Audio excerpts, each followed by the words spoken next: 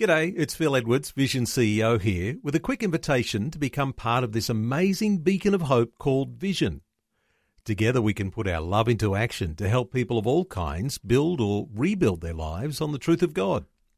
Please consider the part you can play during our upcoming Visionathon appeal, remembering that it's your support that makes Vision possible, including this podcast. Life, culture and current events from a biblical perspective. 2020 on Vision. Always good to catch up with Ashley Saunders, the National Director of Family Voice Australia. Ashley, welcome back to 2020. Good morning, Neil. Ashley, I mentioned just in the preview there, a very controversial topic to kick off our conversation today, this idea of gay conversion therapy and some developments there with federal Labor. How do they look? Well, federal Labor has committed itself this week that if they are elected at the next federal election, they will introduce legislation to ban gay conversion therapy, and the present Shadow Health Minister has said that she will make it one of her personal priorities to ban this therapy. Now, a couple of things that I guess occur to me and maybe occur to your listeners is firstly that the idea that you would ban any type of therapy assumes that somebody is born with a particular sexual orientation and that this is unchangeable. And yet there is absolutely no science to that effect. The best studies that have been done include studies on identical twins who are therefore genetically identical, and you would expect that if it really is something that's in the genes and you're born that way, that there would be a strong correlation between identical twins, and that doesn't show in the studies that have been done. So firstly, it buys into the argument that you're born this way and it's unchangeable. Your listeners might remember a few weeks ago we talked about a court case here in Australia, which was about immigration, but the judge in the federal court was critical of the case that was being put by the government department, the effect of which is that sexual orientation is fixed at birth and unchangeable, and she, as the judge, basically said, look, that is not the evidence before me, and so not only is there no science, but in Australia there's even a legal case that says, this is not unchangeable. I guess to finish answering your question, I think that your listeners would have every right to be concerned that in banning such therapy, not only is it buying into this idea that you're born that way, but even worse, what it says is if somebody seeks some help, that it's illegal to help them. Now that's a terrible idea, that if somebody for any reason seeks the help of a counsellor, that the counsellor would be unable to give the help for which the person asks. And there's a contradiction here too, isn't there, Ashley Saunders? The idea that people are talking everywhere these days, it seems, about gender fluidity. And that's a complete contradiction to this idea that scientifically you're born that way.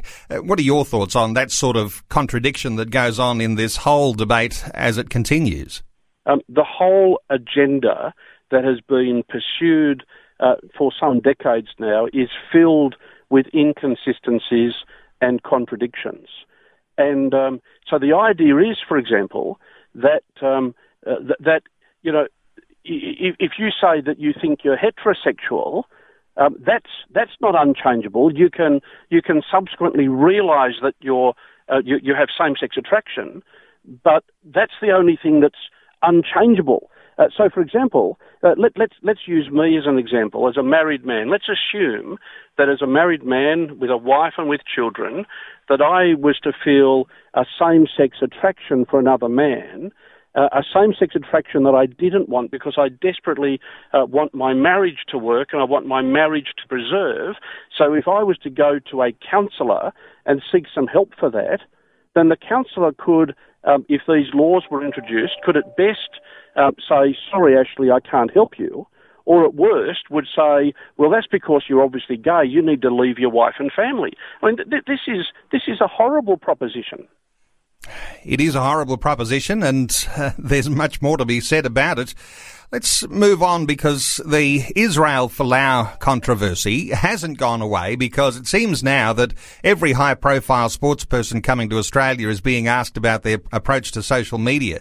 Of course, Israel Folau, notable now because he's suggested that homosexual people may go to hell. Now, Andrew Bogut, the basketballer, he's under the same sorts of pressure to answer these questions. Yeah, that's right. So he's announced that he's coming to play for the Sydney Kings for the next little while in the National Basketball League. And so he is somebody who has a very strong social media presence, a very strong social media following. I understand that he has over 330,000 followers. He's known to say things on social media that are controversial, and so he was asked, what are you going to do about your social media, and in particular, what do you think about Israel Folau? Now, what amazed me is this, and I'll just paraphrase what Andrew Bogut is reported as saying, but he said basically, I'm not overly religious, but all Israel Folau basically did was to quote the Bible. Are you suggesting that he's not allowed to quote the Bible? I mean, that's a great question. That's a great comeback. And he then went on to say, look, most, if not all of the people who are getting upset and say they're offended, why would they be offended that a God they don't believe in is going to consign them to hell, a place they don't believe exists? I mean, what a great response. Yeah. And it's a common sense response. And I think this is the interesting aspect of our Christian positions on these things. The Christian positions are a common sense response to some of the chaos that's going on with the way people are beginning to think about all sorts of issues today. And so a good response, as you say, some common sense coming from a sporting icon in Andrew Bogut. Let's talk to Ashley Saunders about the Banking Royal Commission. More details emerging, illegal, unethical behaviour.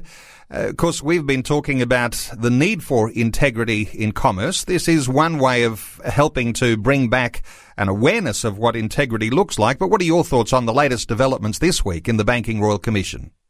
I'm, with most Australians, alarmed by the revelations, by the allegations and by the evidence of either illegal or unethical conduct.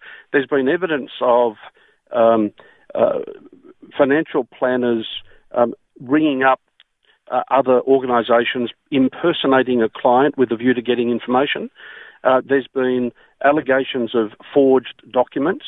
There's been admissions that, I don't remember how many times I've actually misled the regulator. The Prime Minister from overseas to celebrate Anzac Day even said, I acknowledge that politically I really ought to have called this Banking Royal Commission a lot earlier, and I think that my political stocks would be a lot higher if I had done so.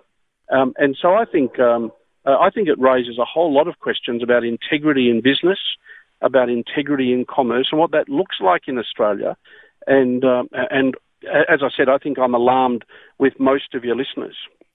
And I suspect that what we're even hearing reported in the media perhaps is only the juiciest bits of what's coming out in the Royal Commission, because evidence being taken from all the different major institutions, NAB, ANZ, some of the most recent ones, and plenty more to come, no doubt, Ashley Saunders. Yes, I believe there will be. And if this results in a changed culture. But what was it? Only a few weeks ago, you and I were talking about the need for a changed culture in our cricket team, in our sporting body. We're now talking about the need for a changed culture in the financial industry. Can I say that I'm not, although I'm alarmed, I'm not surprised, because when a country goes away from its values that are at the root of the country. In this case, I'm talking about the values on which this country was built, on which Western democracy was built, the foundations of the good news of Jesus Christ, that you can't expect to go away from those roots and still expect to bear fruit. And so this is, in my view, a wake-up call, not only for Australia, but for all Christians in Australia to pray more earnestly and consistently for those in authority over us and those we do business with, for banks, for a whole range of institutions. Ashley Saunders, another issue worthy of some comment this morning, an all-woman rideshare service, a business that only recruits women drivers and only collects female passengers. And I think we'd all appreciate there are some safety issues that women need to be aware of, but there are some deeper issues at play here. What are your thoughts on the emergence of these all-woman organisations?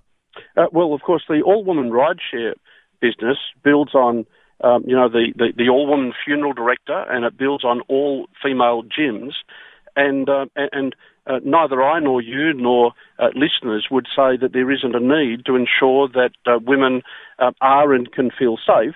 As a sidebar, when you get to the transgender agenda, that brings into question the safety, but that's for another day. So we wouldn't deny that it's very important for women to feel safe, but it does again highlight the inconsistency that if, for example, there was an all-male business. I mean, you and I both know that a whole range of what were previously all-male clubs, for example, have had to open their doors to women, and whether that's good or bad, time will tell. But I guess the inconsistency is this, that if there was, for good reason, an all-male business, would that be just accepted, or would that be open to criticism? And a related issue comes to the way in which men and women are portrayed in advertising. And so, for example, it's not uncommon in advertising for men to be portrayed as simple-minded, but you cannot get away with portraying a woman as simple-minded. That great TV commercial, an Aussie icon, I think, the commercial where the son asks the dad, why was the Great Wall of China built? And Dad says, because there are too many rabbits in China. It was to keep the rabbits out. Yeah. Now, we all laugh with that, and that has become iconic. But I just wonder, how would that have been received, or how would a similar commercial be received if instead of painting the dad as simple-minded, it painted the mum as simple-minded?